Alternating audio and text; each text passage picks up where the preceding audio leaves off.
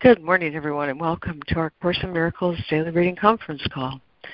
We read from the text of A Course in Miracles Original Edition, published by our dear friends of the Course in Miracles Society. You can access an online copy of the original edition by going to jcim.net, or if you mouse the link at top for online edition, you'll see the link to read ACIMOE. Also at that website, there's a tab called Lesson Sign Up, and there you can sign up to receive a daily excellent email that includes both the lesson for the day as well as the reading for the day. My name is Lori Cameron. This call is Monday through Friday from about 9:15 to about 11 a.m. Eastern. And today we continue our reading of Chapter 30, The New Beginning, with Section 5, The Truth Behind Illusions. We're also mindful of our lesson today, Lesson 318. In me, salvation's means and end are one. In me, salvation's means and end are one. And I'm very happy to report that it took to the very last minute this morning before the opening arrived. But I'm happy to report that I found it. I knew it would be from St. Teresa of Avila. And it's a poem that goes like this. She calls it, I Will Just Say This. We bloomed in spring. Our bodies are the leaves of God. The apparent seasons of life and death our eyes can suffer. But our souls, dear, I will just say this forthright. They are God Himself, and we will never perish unless He does. In me, salvation's means and end are one. Amen. Thanks for that. Thank you. It was kind of short. Amen. Should I say it again just to soak it up? I think I will. Yeah, good idea. We bloomed in spring. Our bodies are the leaves of God. The apparent seasons of life and death our eyes can suffer. But our souls, dear, I will just say this forthright. They are God Himself. We will never perish unless He does.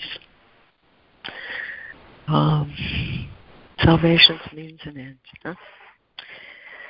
All righty. Thanks for letting me find and repeat that poem. And here's our reading list this morning. We have Lemoyne, Fran, Jennifer, Karen, Jessica, and Patricia. And we're joined in listening this morning by Bryce and Judy.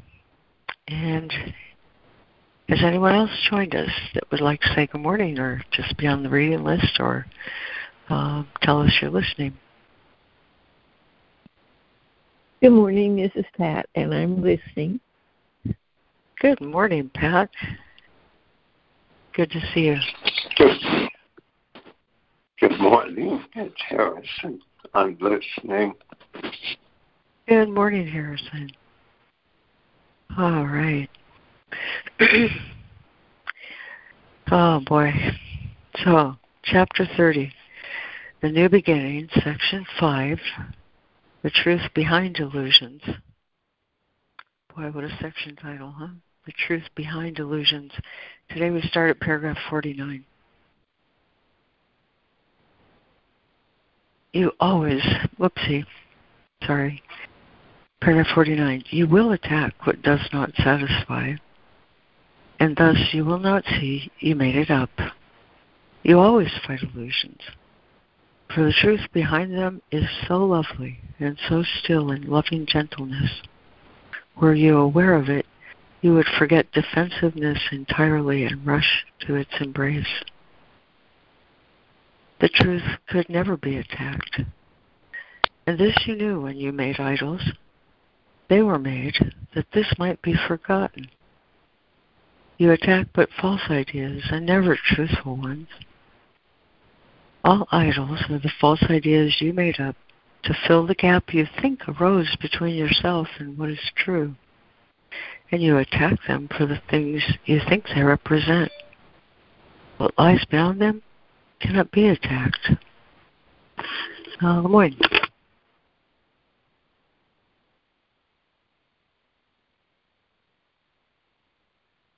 Thank you, Lori. The New Beginning, Section 5, The Truth Behind Illusion.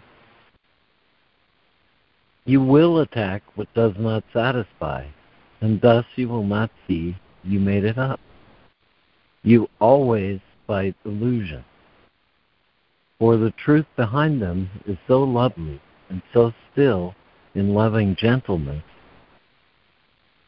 Were you aware of it, you would forget defensiveness entirely and rush to its embrace.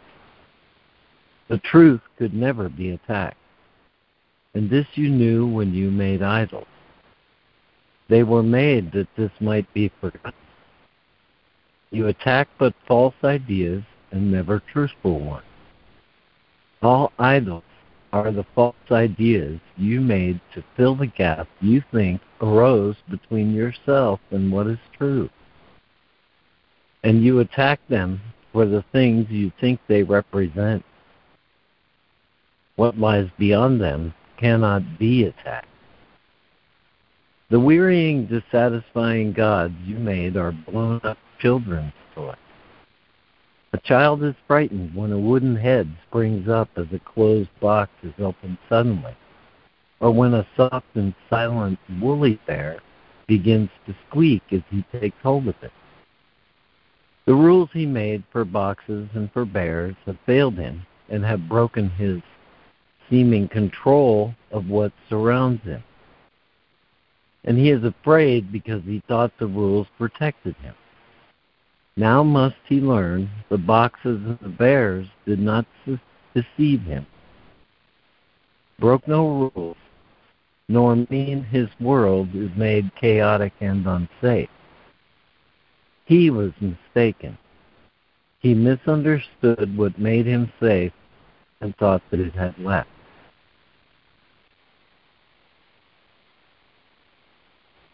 Thank you, Lemoyne. Fran. 50. The worrying, dissatisfying gods you made are blown-up children's toys. A child is frightened when a wooden head springs up as a closed box is opened suddenly, or when a soft and silent woolly bear begins to squeak as he takes hold of it. The rules he made for boxes and for bears have failed him and have broken his quote-unquote control of what surrounds him. And he is afraid because he thought the rules protected him. Now must he learn the boxes and the bears did not deceive him, broke no rules, nor mean his world is made chaotic and unsafe. He was mistaken. He misunderstood what made him safe and thought that it had left. 51. The gap that is not there is filled with toys in countless forms, and each one seems to break the rules you set for it. It never was the thing you thought. It must appear to break your rules for safety, since the rules were wrong. But you are not endangered. You can laugh at popping heads and squeaking toys, as does the child who learns they are no threat to him. Yet while he likes to play with them, he still perceives that as obeying rules he made for his enjoyment. There still are rules which they can seem to break and frighten him. Yet is he at the mercy of his toys, and can they represent a threat to him?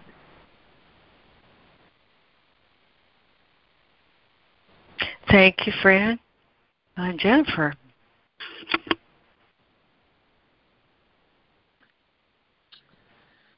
Okay. The gap that is not there is filled with toys in countless forms, and each one seems to break the rules you set for it. It never was the thing you thought. It must appear to break your rules for safety, since the rules were wrong. But you are not endangered. You can laugh at popping heads and squeaking toys, as does the child who learns they are no threat to him. Yet while he likes to play with them, he still perceives them as obeying rules he made for his enjoyment. So there still are rules which they can seem to break and frighten him. Yet is he at the mercy of his toys? And can they represent a threat to him? 52. Reality observes the laws of God and not the rules you set. It is his laws which guarantee your safety. All illusions that you believe about yourself obey no laws. They seem to dance a little while according to the rules you set for them, but they fall and cannot rise again. They are but toys, my children. Do not grieve for them. Their dancing never brought you joy, but neither were they things to frighten you nor make you safe if they obeyed your rules. They must be neither cherished nor attacked, but merely looked upon as children's toys without a single meaning of their own. See one in them, and you will see them all. See none in them, and they will touch you not. Thank you, Jennifer. Karen. 52. Reality observes the laws of God and not the rules you set. It is his laws which guarantee your safety. All illusions that you believe about yourself obey no laws. They seem to dance a little while according to the rules you set for them, but then they fall and cannot rise again. They are but toys, my children. Do not grieve for them. Their dancing never brought you joy, but neither were they things to frighten you nor make you safe. If they observed your rules, they must be neither cherished nor attacked. I'm sorry, I reread that. But neither were they things to frighten you nor make you safe if they observed your rules. They must be neither cherished nor attacked, but merely looked upon as children's toys without a single meaning of their own. See one in them, and you will see them all. See none in them, and they will touch you not. 53. Appearances deceive because they are appearances and not reality. Dwell not on them in any form. They but obscure reality, and they bring fear because they hide the truth. Do not attack what you have made to let you be deceived, for thus you prove that you have been deceived. Attack has power to make illusions real, yet what it makes is nothing. Who could be made fearful by a power that can have no real effects at all? What could it be but an illusion, making things appear like to itself? Look calmly at its toys and understand that they are idols which but dance to vain desires. Give them not your worship, for they are not there. Yet this is equally forgotten in attack. God's Son needs no defense against his dreams. His idols do not threaten him at all. His one mistake is that he thinks them real. What can the power of illusions do?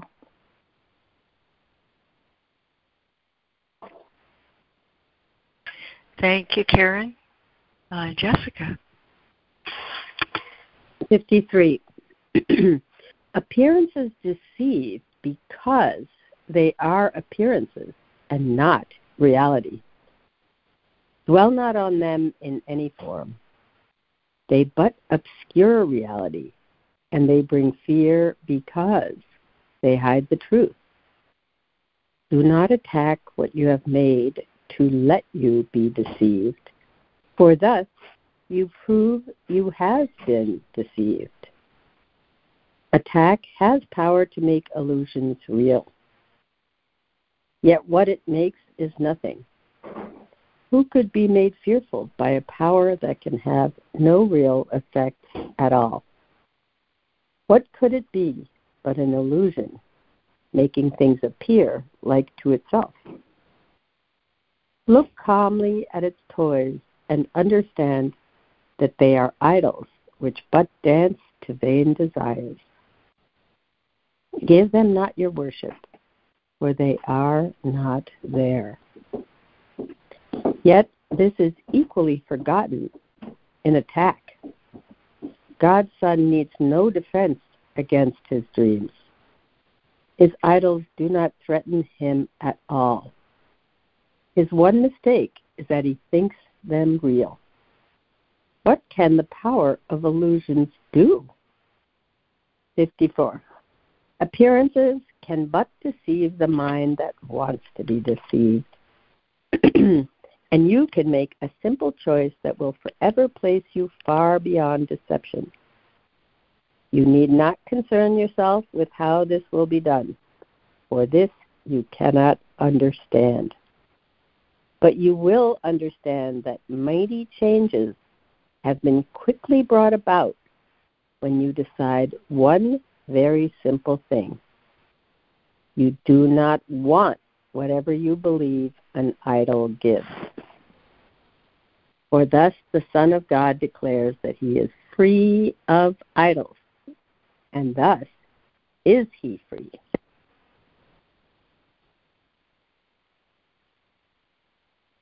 Thank you, Jessica. Patricia.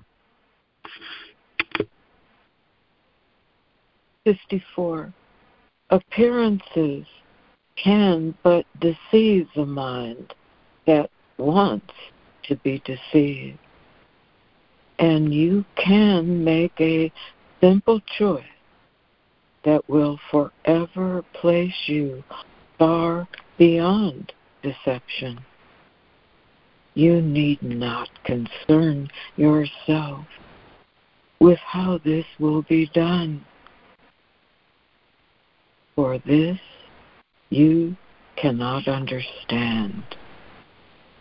But you will understand that mighty changes have been quickly brought about when you decide one very simple thing. You do not want whatever you believe an idol gives. For thus the Son of God declares that he is free of idols, and thus is he free. 55. Salvation is a paradox indeed. What could it be except a happy dream? It asks you but that you forgive all things that no one ever did. To overlook what is not there, and not to look upon the unreal as reality. You are but asked to let your will be done and seek no longer for the things you do not want. And you are asked to let yourself be free of all the dreams of what you never were, and seek no more to substitute the strength of idle wishes. for the will of God.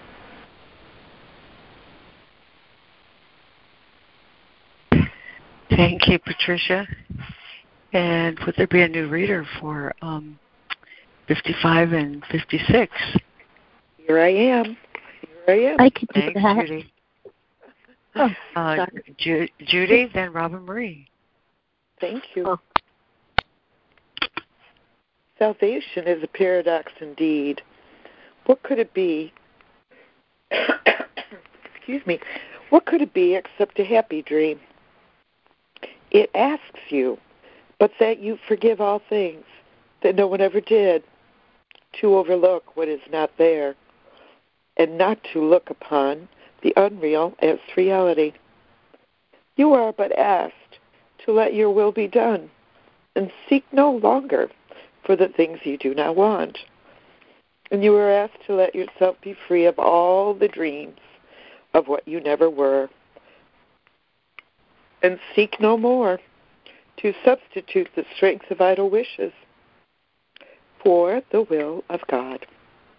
Here does the dream of separation start to fade and disappear. For here the gap that is not there begins to be perceived without the toys of terror that you made. No more than this is asked. Be glad indeed salvation asks so little, or asks so little, not so much. It asks for nothing in reality, and even in illusions, it but asks forgiveness be the substitute for fear. Such is the only rule for happy dreams. The gap is emptied of the toys of fear, and then its unreality is plainly seen.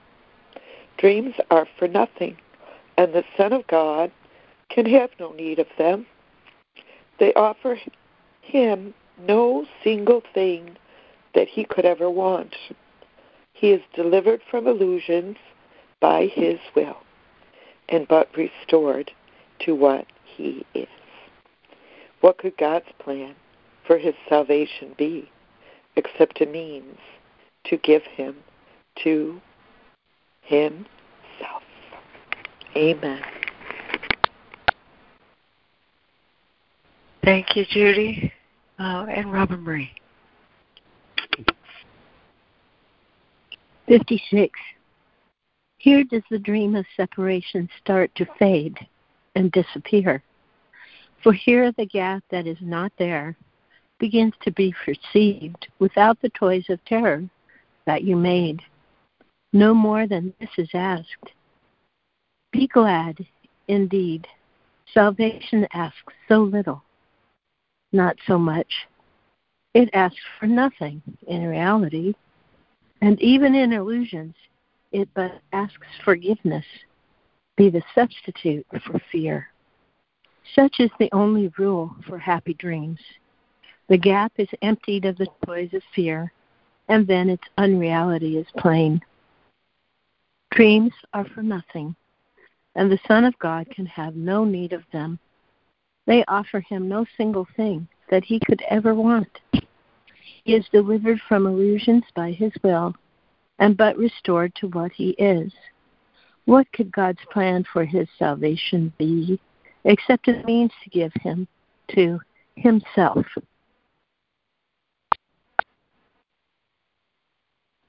Thank you, Robin Marie. And thank you, everyone who read this morning. Let's see. Oh, gosh, we have 15 minutes left. Should we do it again? Reverse the order and go it through it just one melodic paragraph after another? Okay. All right. Let's try I love it when we do that. Do it. Me too. Let's try to do it without a pause. And let's see. I'll do it. I'll write it like this. Is there anyone who's not willing to read again?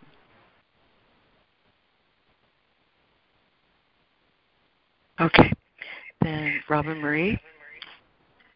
Let's see. Is there an unmuted line? That's me. Robin Marie. Okay. If you'd like to pick up the title and first paragraph. Judy, 50. Patricia, 51. Jessica, 52. Karen, 53. Jennifer, 54. Fran, 55. Wow, we have just exactly the right number. And Lemoyne, 56. And we'll just go through it really smoothly like that and try and soak it up. Ready? Take it away, Robin Marie. Chapter 30, The New Beginning. 5. The Truth Behind Illusions. 49. You will attack what does not satisfy, and thus you will not see you made it up. You always fight illusions, for the truth behind them is so lovely and so still and loving gentleness. Were you aware of it, you would forget defensiveness entirely and rush to its embrace. The truth could never be attacked, and this you knew when you made idols. They were made that this might be forgotten. You attack but false ideas and never truthful ones.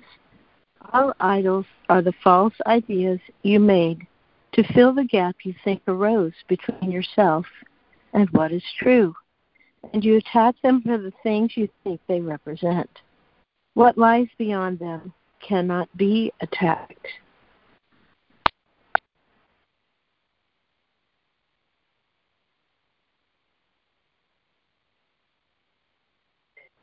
What lies beyond them cannot be attacked. The wearying, dissatisfying gods you made are blown-up children's toys. A child is frightened when a wooden head springs up as a closed box is opened suddenly, or when a soft and silent woolly bear begins to squeak as he takes hold of it. The rules he made for boxes and for bears have failed him and have broken his, quote, control, unquote, of what surrounds him, and he is afraid because he thought the rules protected him. Now must he learn the boxes and the bears did not deceive him, broke no rules, nor mean his world is made chaotic and unsafe. He was mistaken. He misunderstood what made him safe and thought that it had left.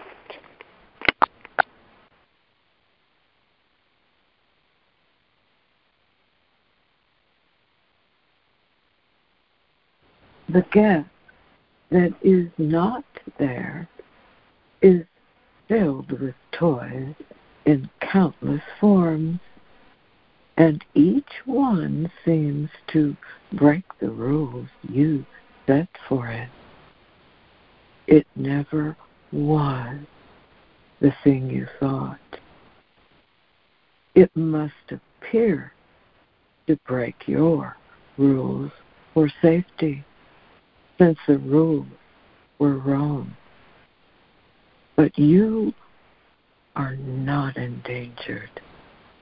You can laugh at popping heads and squeaking toys, as does the child who learns they are no threat to him. Yet while he likes to play with them, he still perceives them as obeying rules he made for his enjoyment. So there still are rules which they can seem to break and frighten him. Yet is he at the mercy of his toys? And can they represent a threat to him? Reality observes the laws of God, and not the rules you set. It is His laws which guarantee your safety. All illusions that you believe about yourself obey no laws. They seem to dance a little while according to the rules you set for them, but then they fall and cannot rise again. They are but toys, my children. Do not grieve for them. Their dancing never brought you joy, but neither were they things to frighten you, nor make you safe if they obeyed your rules. They must be neither cherished nor attacked, but merely looked upon as children's toys without a single meaning of their own.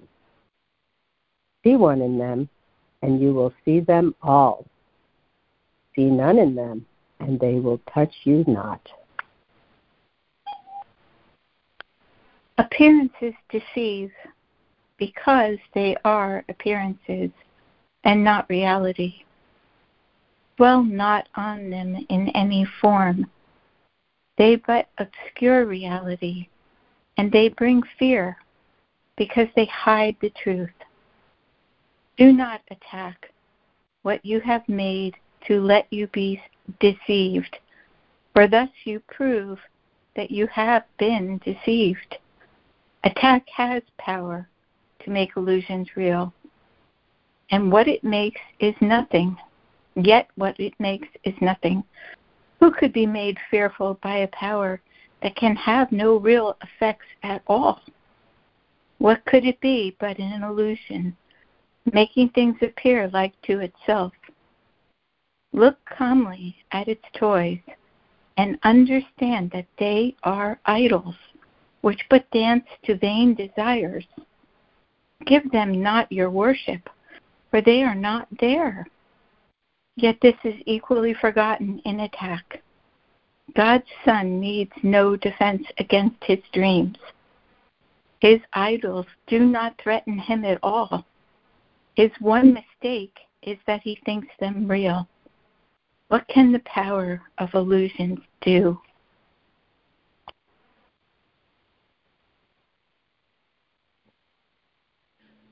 Appearances can but deceive the mind that wants to be deceived. And you can make a simple choice that will forever place you far beyond deception.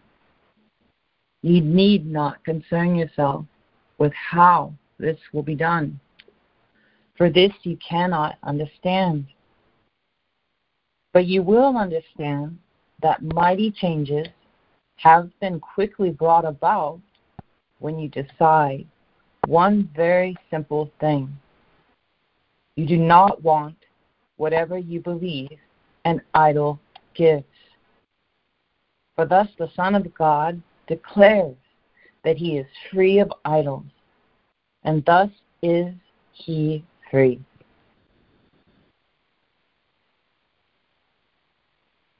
Salvation is a paradox indeed. What could it be except a happy dream?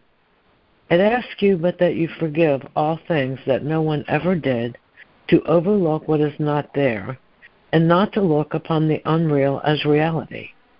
You are but asked to let your will be done, and seek no longer for the things you do not want. And you are asked to let yourself be free of all the dreams of what you never were, and seek no more to substitute the strength of idle wishes for the will of God.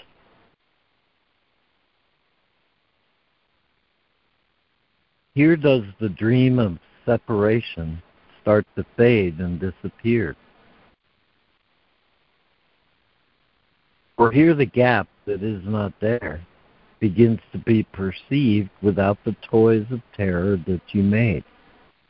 No more than this is asked. Be glad indeed, salvation asks so little, not so much.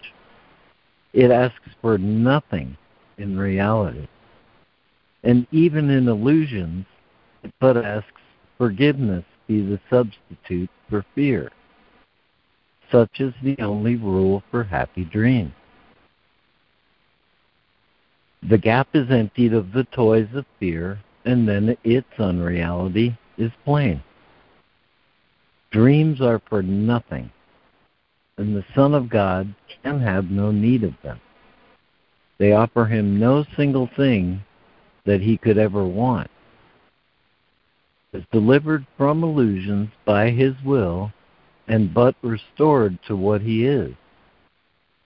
What could God's plan for his salvation be except a means to give him to himself?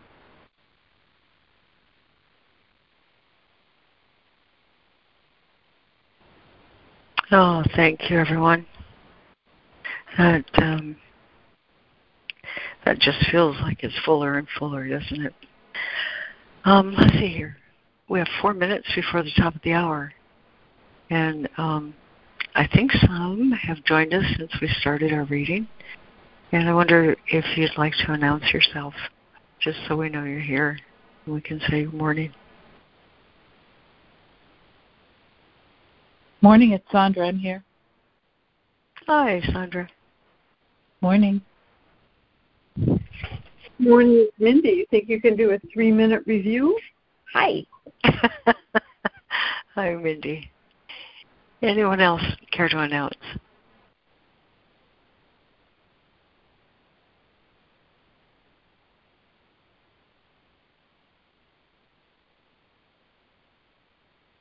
Okay. Well, welcome all. And let's see, we have 3 minutes before the top of the hour. Does anyone have any first impressions they'd like to share before we take our holy pause at the top of the hour? I would love to. It's Karen. I just love paragraph 55. Forgive all things that no one ever did. To overlook what is not there and not to look upon the unreal as reality. Excuse me, I'll go back. Salvation is a paradox indeed. What could it be except a happy dream? It asks you, but that you forgive all things that no one ever did, to overlook what is not there, and not to look upon the unreal as reality. Be free of all the dreams of what you never were, and seek no more to substitute the strength of idle wishes for the will of God. Isn't that just, that's like a 3-minute, for Mindy. Just forget everything that isn't real and everything you never wanted and everything that never happened, and accept the will of God instead of idle wishes. I'm complete.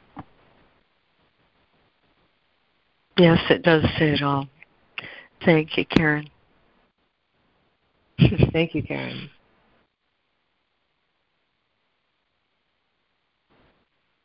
This is Lemoyne. All right.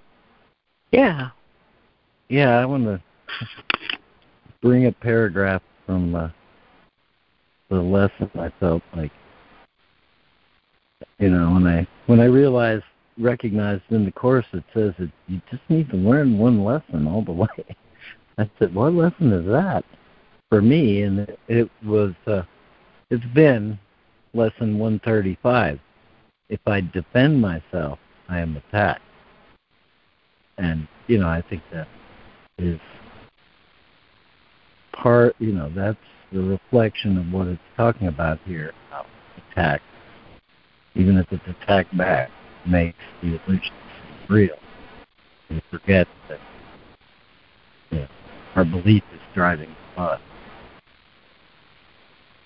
And so this paragraph's very simple. It reflects the reading and what it says, and all your defenses have been aimed at not receiving what you will receive today. And in the light and joy of simple truth, you will but wonder why you ever thought you must be defended from release. Heaven asks nothing. It is hell that makes extravagant demands for sacrifice. You give up nothing in these times today. When undefended, you present yourself to your Creator as you really are.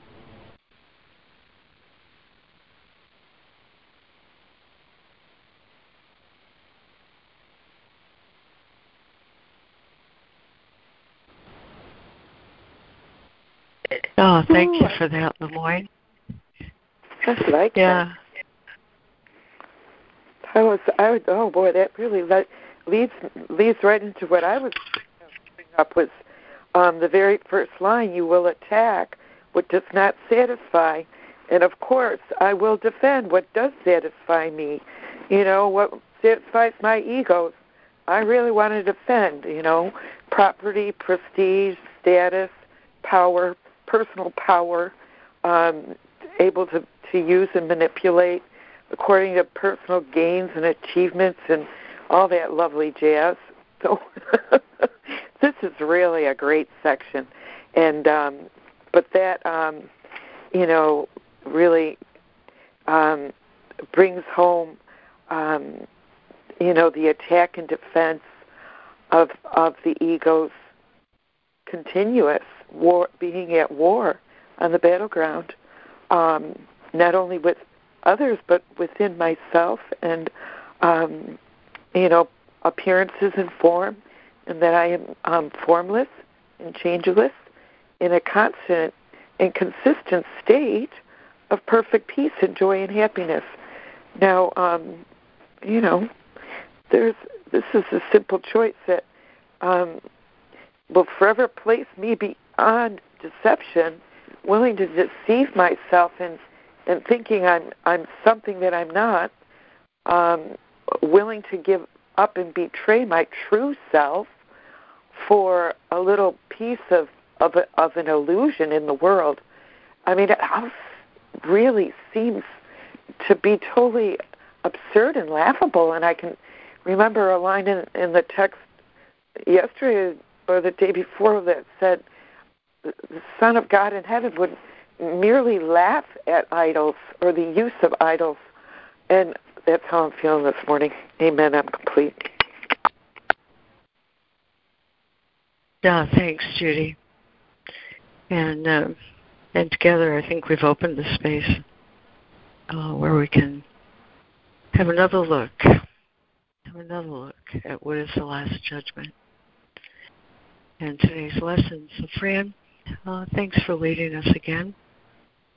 We'll open the space for you, okay? Thanks. Oh, thank you. Hi, everybody. We're still in the second part of the workbook. The theme we're on is what is the last judgment? And today's lesson is lesson 318. In me, salvation's means and end are one. So I shall read some from What is Last Judgment, and then we'll go over to our lesson and do our 5-minute meditation. What is the last judgment? The final judgment on the world contains no condemnation, for it sees the world as totally forgiven, without sin, and wholly purposeless. Without a cause and now without a function in Christ's sight, it merely slips away to nothingness. There it was born, and there it ends as well. And all the figures in the dream in which the world began go with it. Bodies now are useless, and will therefore fade away because the Son of God is limitless. You who believe that God's last judgment will condemn the world to hell along with you, accept this holy truth.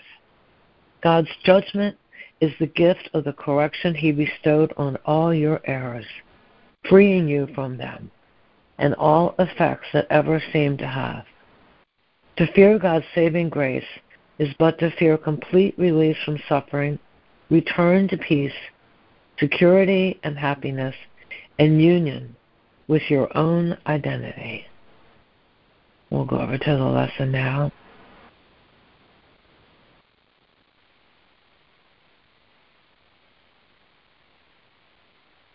Lesson 318. In me, salvation's means and end are one. In me, God's holy Son, are reconciled all parts of heaven's plan to save the world. What could conflict when all the parts have but one purpose and one aim? How could there be a single part that stands aside, or one of more or less importance than the rest?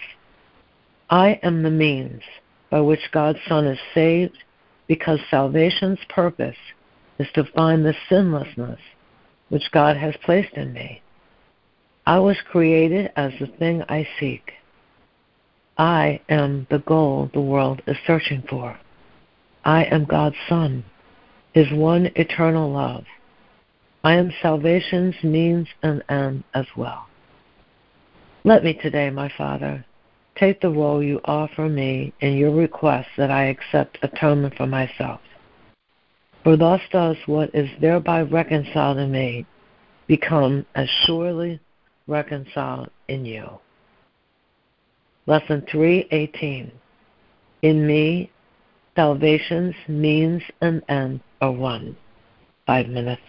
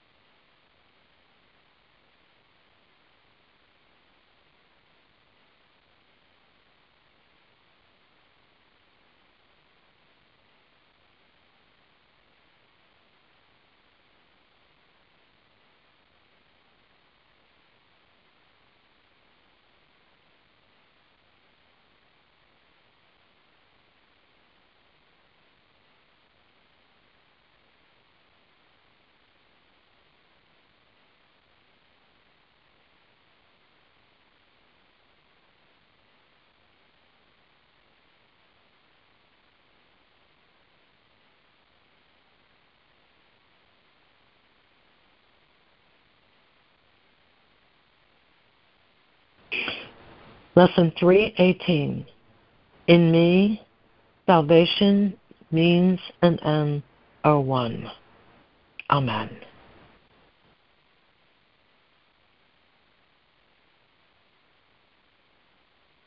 Amen. Thank you, Fran.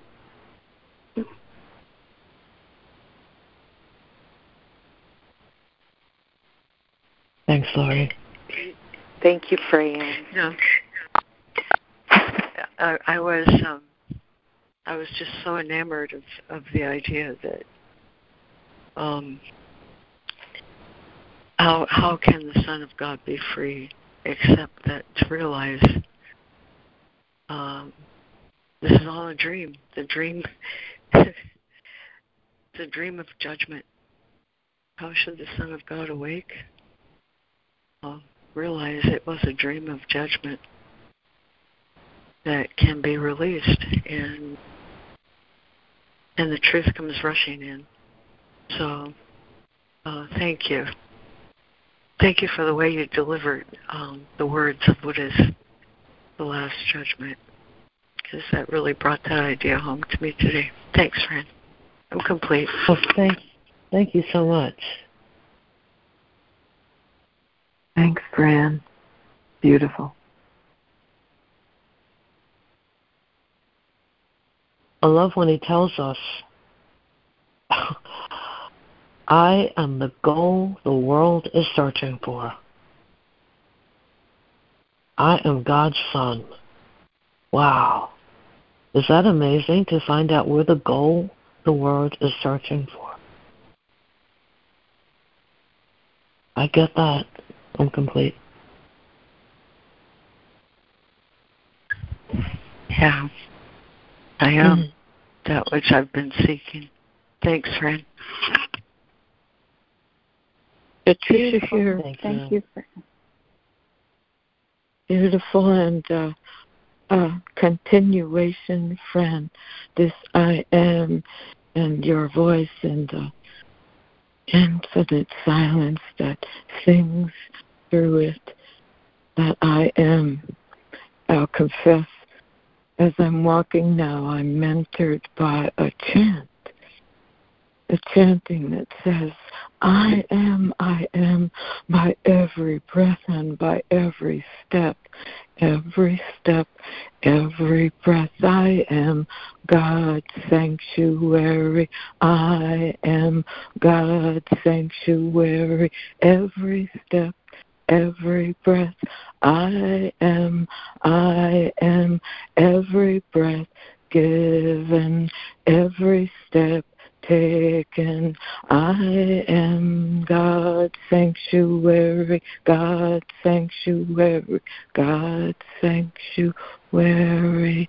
I am. And that continues. Every time I ask some kind of question or say, oh, is it time to go to the bathroom, or what should I do? It's chanting in the background. And sometimes I'm going to confess, Fran, I ask, well, gee, that's a pretty big role. And it says, oh, honey, it's just the opposite. Because look what it is. Everyone else is my sanctuary. We're no longer looking for others to be the same. Honey, this is not a grandiose thing. This is the truth. You are my sanctuary. And every breath and every step. You know this, and knowing it means it's the same in everyone and everything else. They are my sanctuary, dear. Allow the mystery. Be it. And it just keeps singing. And it keeps knocking off any ideas I have of what it means other than to allow that to be. I am. Thank you. Oh, that Thanks, went Patricia. deep. Thank you, Patricia.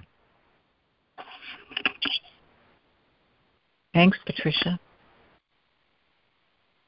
This is Sandra, and boy, this one for me is really about the misbelief that I'm a body. It says in the Last Judgment, bodies now are useless and will therefore fade away because the Son of God is limitless. And, in the lesson it says God's Holy Son are reconciled all parts of heaven's plan to save the world. What could conflict when all the parts have but one purpose and one aim? And that would be to save the world. And how do I save the world? Is first of all to forgive myself for being so identified with the body. And thinking that the body can be hurt. And it's just, the one challenge is to just really get beyond a shadow of a doubt that I'm not a body. That this body is something that's an illusion. It's not real. Only function is to forgive, to forgive itself, to forgive all other bodies that think that they are real and they're the end all and the be all. And it's just you will attack what does not satisfy. And I don't know, but I think that this world gets a great deal of satisfaction out of bodies. It certainly appears that way, whether they're adoring bodies or worshiping bodies or killing bodies. I mean, that's the other side of worshiping bodies, is just kill them. And that's, I think, if we didn't identify with being bodies, we wouldn't have wars. I'm complete. Thank you, Love Sandra. that. Thank you. Thank you, Sandra.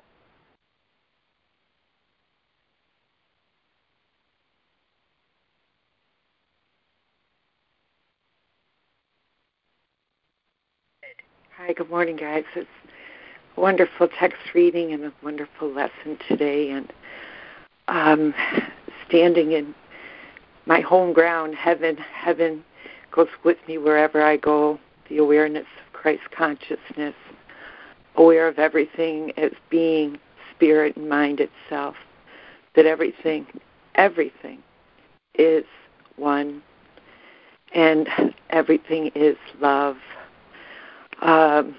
This is just such a powerful text reading today because it really brings home the idea of the dream, what the dream is, the dream of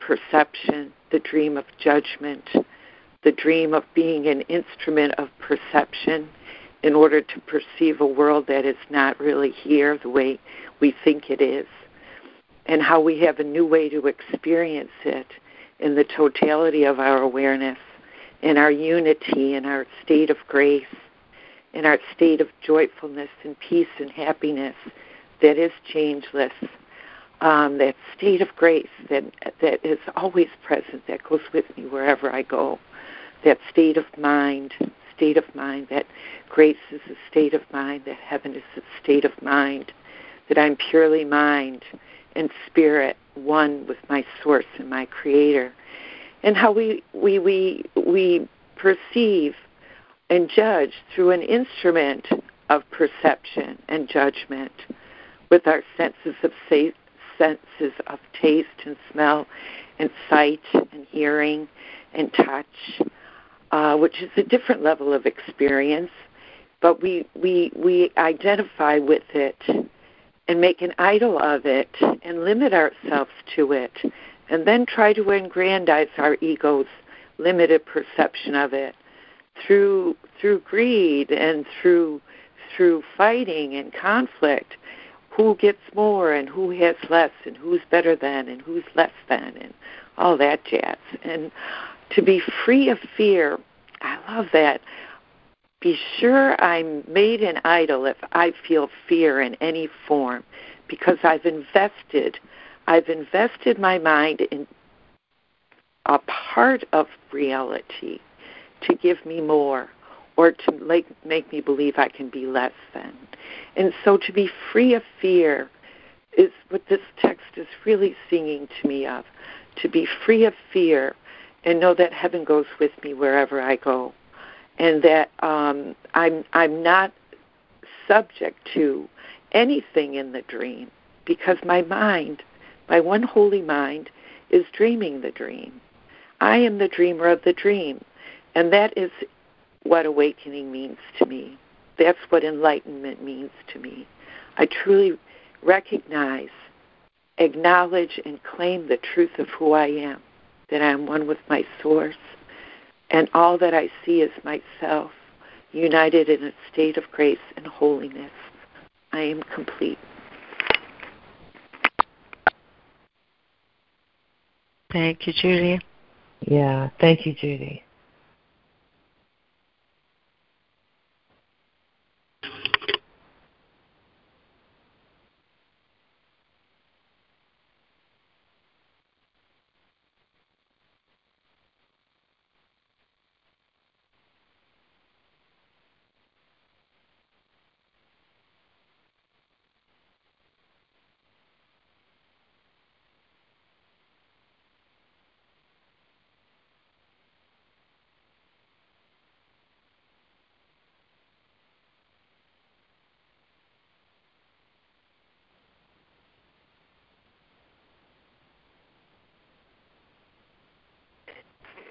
I was thinking about that free of the desire to control unreality,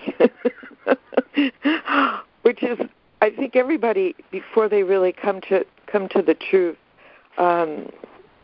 planning and the ego's plan for salvation, what keeps me safe, what illusions I have of safety, of protection, of aggrandizement, the goals I would achieve, all that I need to learn and become, and all that stuff disappears. And it's not like it goes away and it's not here to be seen in the world, because it obviously is still happening in many people's minds. But in me, that sense of need and desires and wanting and seeking has disappeared. And, that I'm learning, what I've come to recognize is what the word disappears means to my mind, that I no longer see it in that way. It's like the difference between being blind and not seeing what's really true, and seeing with vision what's really true, what's really valuable, and what really has meaning, and what the real purpose of the world is, to restore our minds to the awareness of who we are in truth. I'm complete.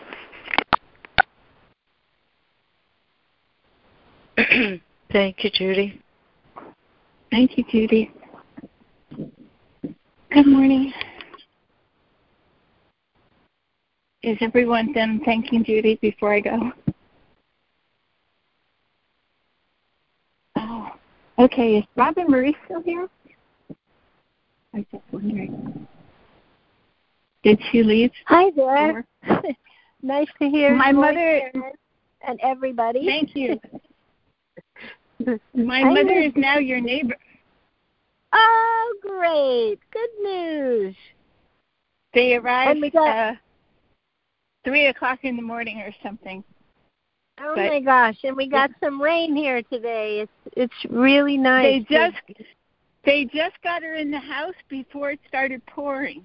So my sister was driving from San Francisco all that way, and if it had been raining, it would have been really hard for her to drive after this trip. So they just got her in the wheelchair and got her in the house before it started pouring. Oh, hallelujah. Great news. Right. Thanks for telling me. Do you want to share before I go? Because I know you have to go to work. Please. Well, I've been working, of course, with little children who are learning how to use their eyes and hands and ears. And so listening to this is good for me because I can teach them how important it is to love each other, which is the most important thing that children learn. But all the other stuff that they have to learn to be able to get along in the world is important too. So I'm just thinking about it. Thank you all. Oh, that's just Thank so you, sweet, Robin Marie. Thank you. Yeah, thanks, Robin. It's always so great to hear your voice. This is Karen. So as I just said, my mother made it to California.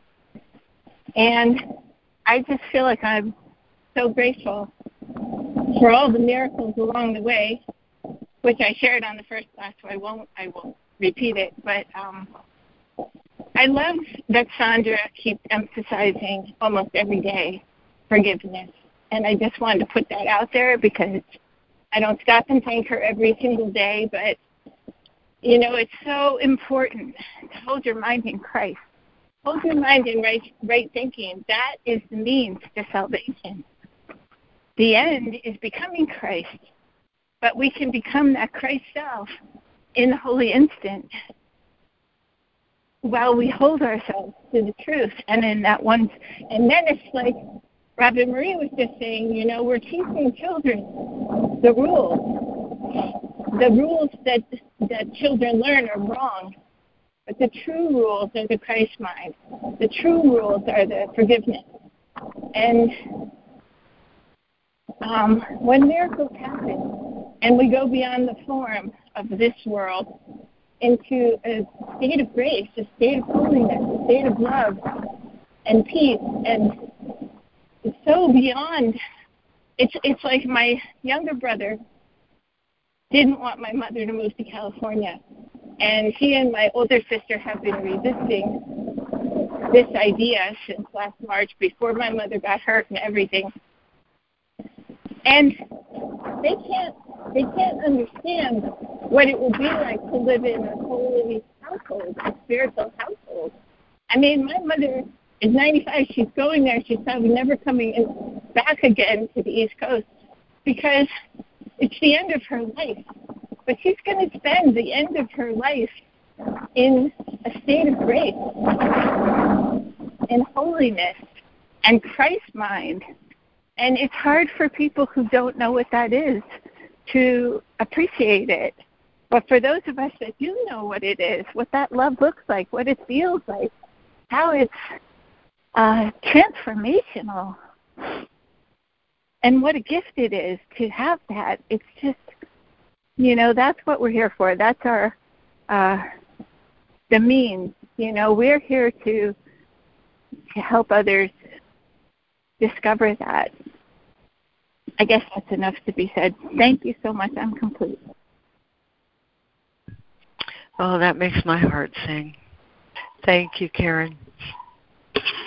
Thank you, Karen.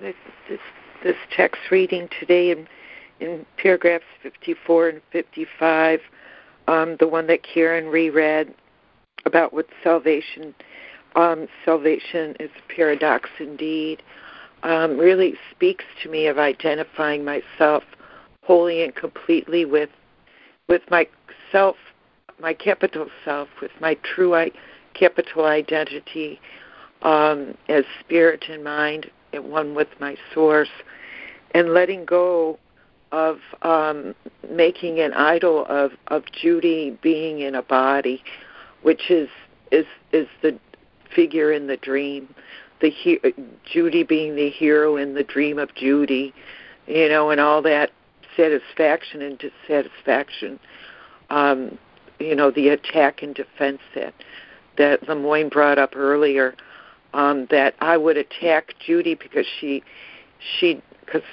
Judy doesn't like her, and it's Judy attacking Judy, and it's an illusion, attacking an illusion of a personal self that does not exist.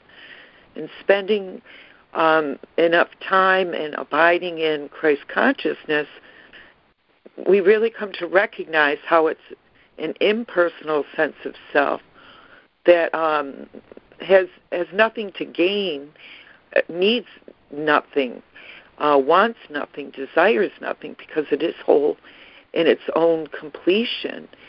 And it doesn't strive or make an effort to achieve anything or make anything happen. It doesn't have an agenda. It's really an impersonal sense of self without a sense of person at all within it. And this is something that I was contemplating this morning, how the Spirit never knows the ego. The Holy Spirit never acknowledges the ego because He knows it doesn't exist. It's not real. It's the dream. And how the ego never knows my true self because it's an illusion and it's incapable of knowing anything. The ego never knows what the Spirit is. So it really made me laugh this morning when I think about it, how we come into the world and we think we're a body and we do all this striving and learning and growing and becoming, and we get to a time, inevitably, one way or another, and ask ourselves, is this all there is? Or what's really happening here? Or who am I really? And, we come to the end of the ego road, and there's nowhere else to go except to turn inward and come home and find out the truth of who we are, that Christ has been, always was, and always will be my salvation within me. And it's the means and the end. It's what I was searching for. I am what I am. Those sacred words is always what I've been searching for and never need look outside of myself. Just wonderful stuff. So glad I'm here. Thank you. I'm complete.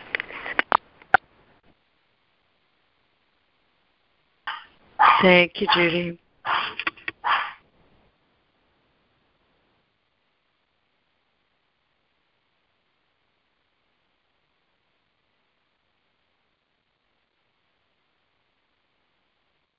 Thank you, Judy.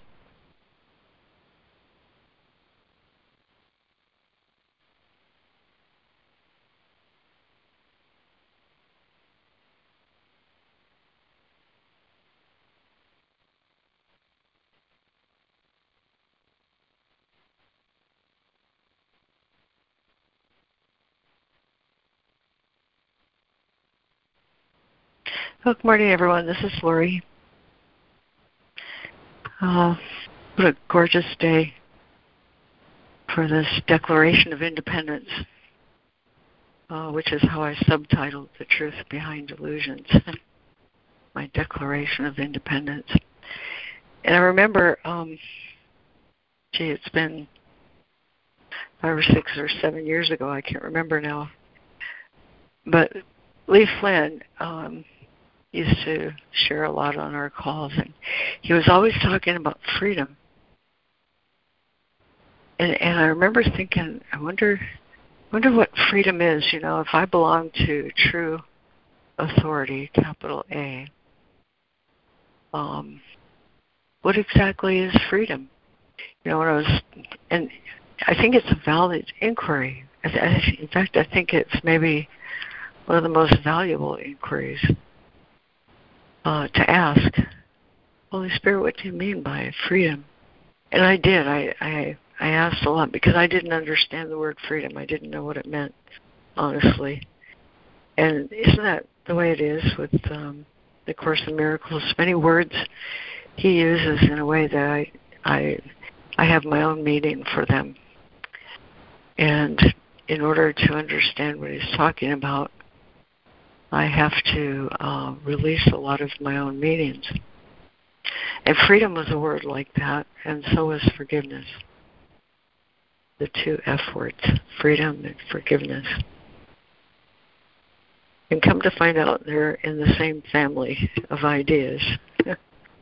Because freedom is what's behind anything I forgive. And the other valuable thing about inquiry is it makes me aware.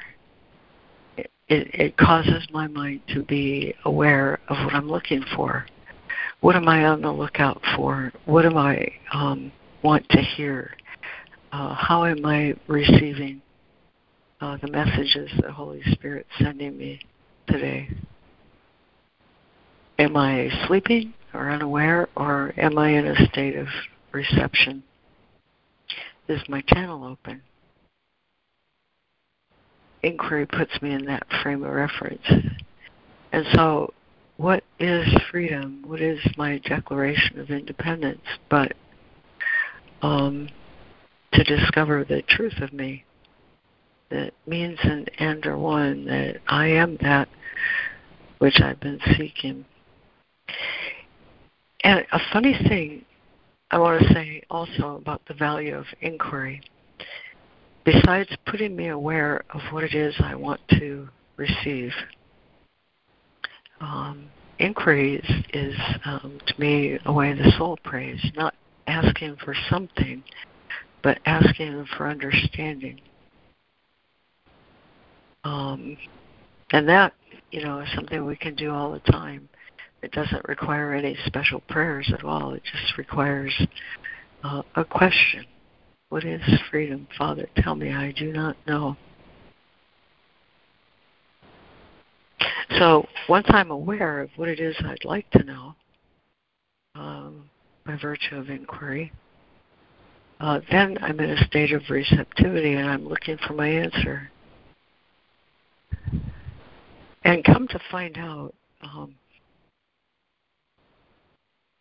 it's the easiest way for me ever to receive answers when I'm in a state of receptivity is to find myself in the presence of a brother. That's the surest way. It's always the surest way for me. Because what happens is, this is how I interpret life. What happens is, once I'm in a state of receptivity, Holy Spirit's free to arrange circumstances for me in a way that will give me answers. And Holy Spirit always uses a brother. He always uses us to help each other. He puts us in a situation where we're in a space together in order to understand something together.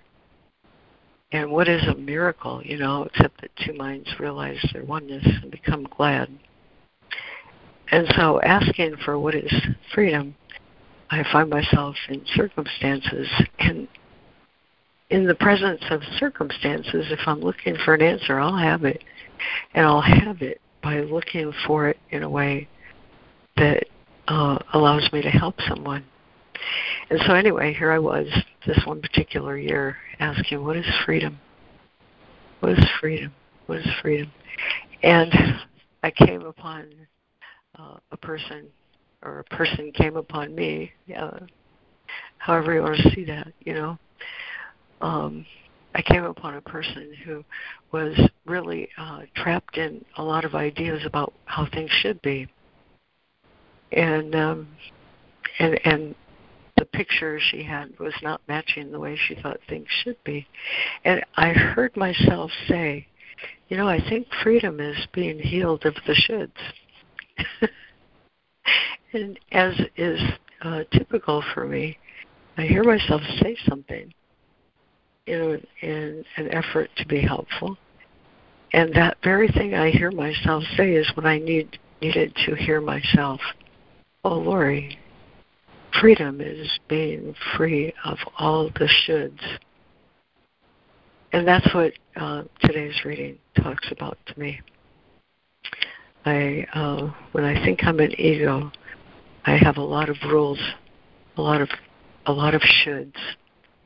And when something violates my shoulds, I lose my peace. And what he wants me to understand is that all of my so-called shoulds, all of my rules about what constitutes control and safety are mistakes in my understanding. So when I look at that first paragraph, attack is always of illusion, and you don't see, can't read my own writing, you don't see that you made it up.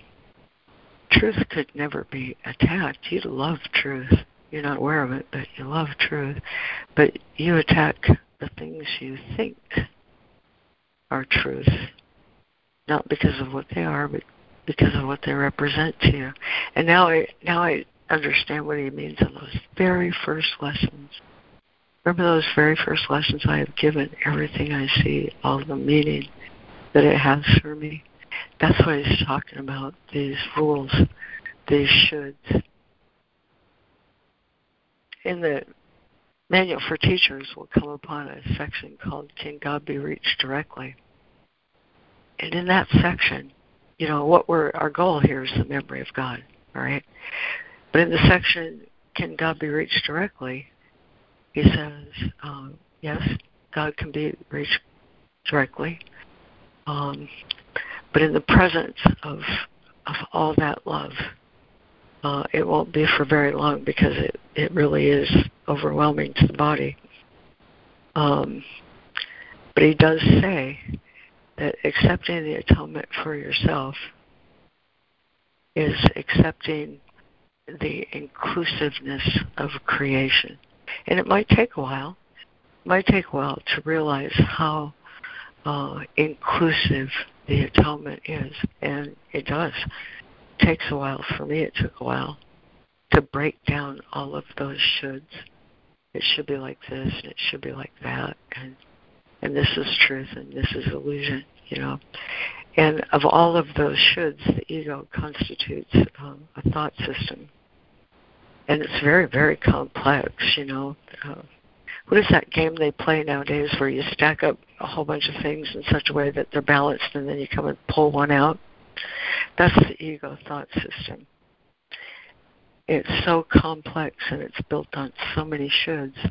But the promise that he gives us is that if I can see one thing that I've made up that isn't true, I will realize that the ego thought system doesn't have a foundation at all. It's built on so much complexity that I don't realize the degree to which ideas of separation and gaps have interfered with my truth, my freedom. But life, as we go through it, in our attempt to reach the memory of God, is about taking apart all of these shoulds and letting these shoulds, these rules for control, fall apart so that at some point we're like Rumi and we can say, out beyond right doing and wrong doing, there's a field. I'll meet you there. And when the soul lies down in that grass, the world is too full to talk about. Ideas of me and you. But you and me don't mean anything. The Course in Miracles is a divine technology. I mean, it is a spiritual discipline like no other, because it's designed explicitly to take apart all of those shoulds, all of those rules for safety, all of those ideas that I've taken into myself in order to establish what I consider to be a safe zone. And all of that structure is as complex as that stack that they make in that game. And it makes about that much sense. The wonderful thing about God's plan for salvation is that it's simple. And in the healing of the shoulds, in my inquiry, what is freedom? All I need to do is say, I don't know the truth of this. I have a voice in my head that wants to tell me all the time what the truth is. But as I learn to not listen to that and ask for truth, Holy Spirit will always give it to me. And in that process, He perfectly helps me take apart that structure that I built on a false foundation of separation.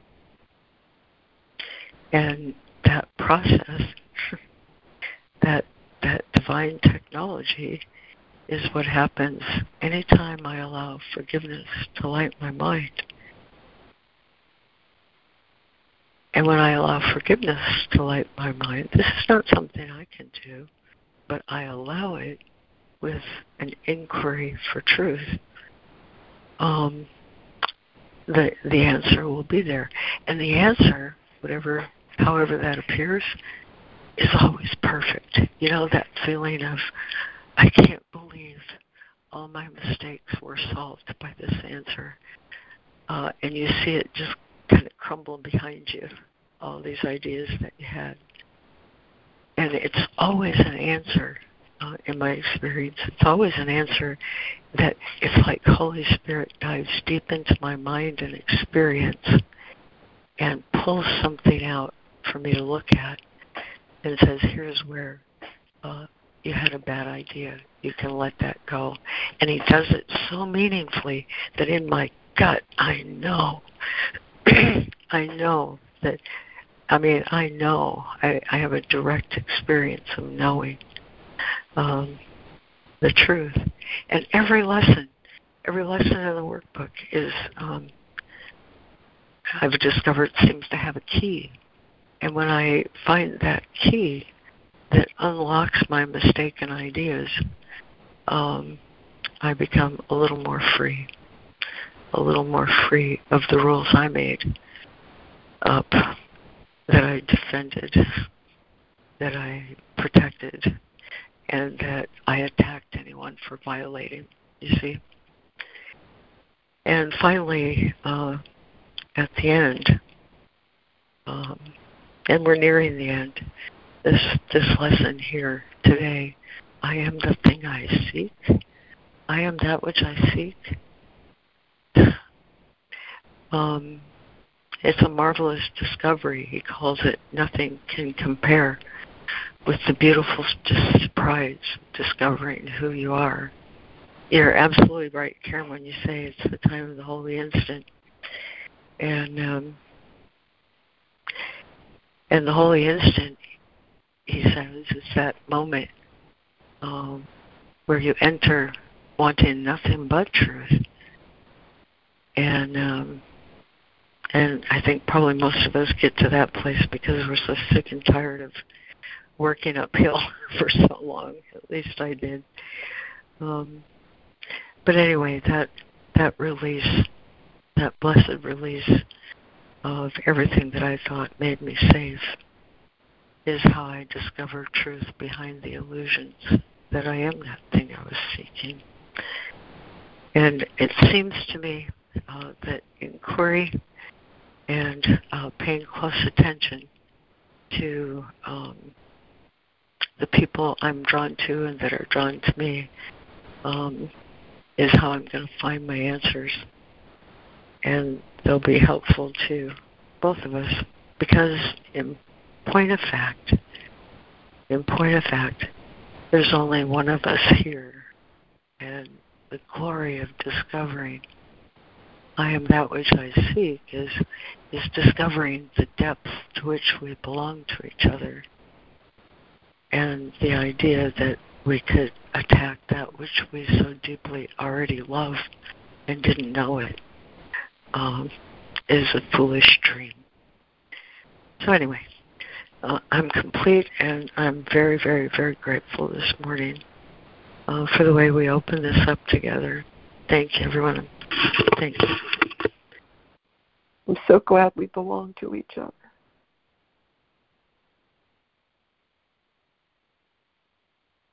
Me too, Wendy. You could just wait for the joy of it, huh? Yep, you got the tears going there again, once again, Lori. Yeah. Thanks a lot, Lori.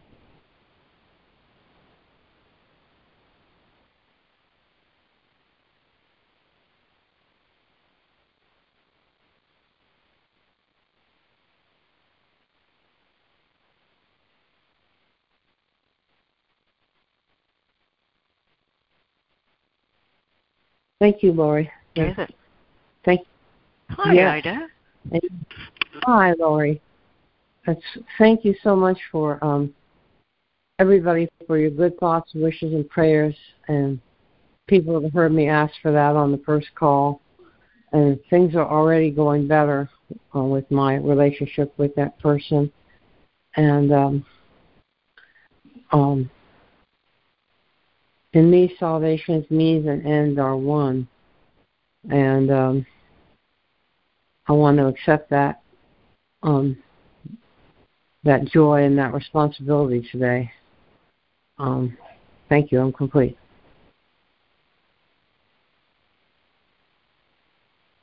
Thank you, Ida. Thank you, Ida. Yes, thank you, Ida. Thank you, everyone, for your shares. The joy of the holy instant is I don't have to be holy going in, but I come out holy. Oh, thank you. I'm complete.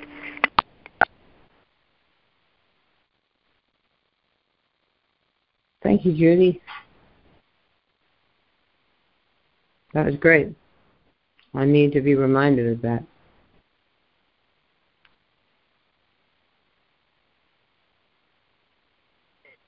Yes, Ida. There was a time when I actually counted how many minutes were in the day, and I thought, how many times can I use the holy instant? And I don't seem to need to use them so more. It really comes to the undoing of the ego, like Lori was so beautifully speaking of, where these things, become meaningless to us. These fights that we engage in, these roles that we play, and in our belief in the power in the world, and letting go of all these kinds of self-defined judgments of ourselves, of who we think we are in the dream. I was listening to a podcast yesterday about personal power and the power which is authentic, our real self, how genuine, in community, in unity, in grace, and in authentic listening and hearing each other and responding in kind, and in that dialogue which is wholesome and necessary, being together with and for each other in the world.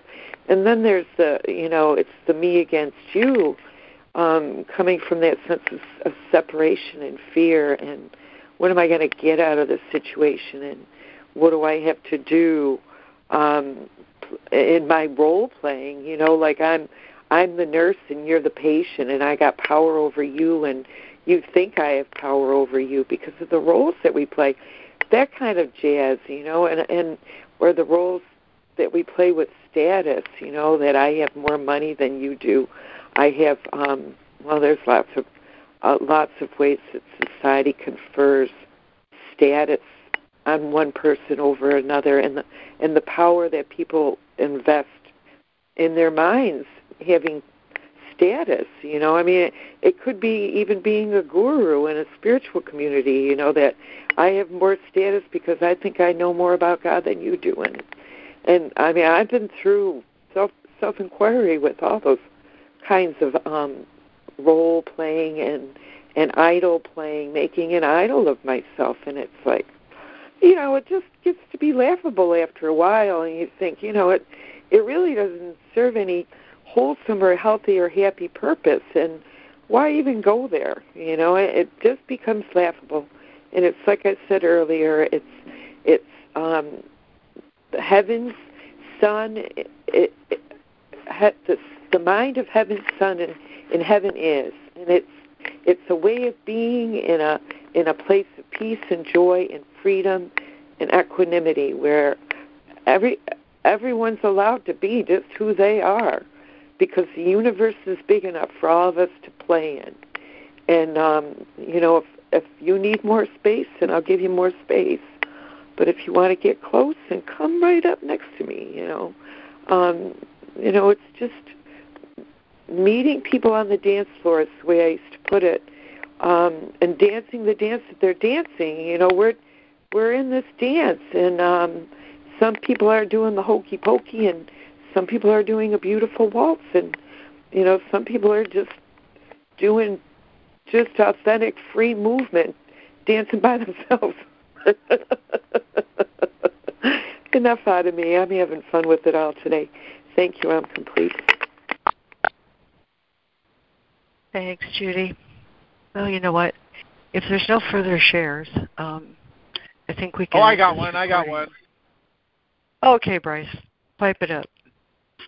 I just want to read a little bit from a line from a Pat Benatar song called We Belong. We belong to the light. We belong to the thunder. We belong to the sound of the words we've both fallen under. Whatever we deny or embrace, for worse or for better, we belong. We belong. We belong together. I'm complete. Oh, holy mackerel. Yeah. I love it. That's Perfect. That was just great. Thank you, Bryce. Yeah, thank you, Bryce. That was great. Thank you. Come back. You know what? I think that's a perfect closing. I think I'm going to just end the recording right there. Thank you very much. Thank you, everyone. What a joy it's been this morning to find truth behind delusions.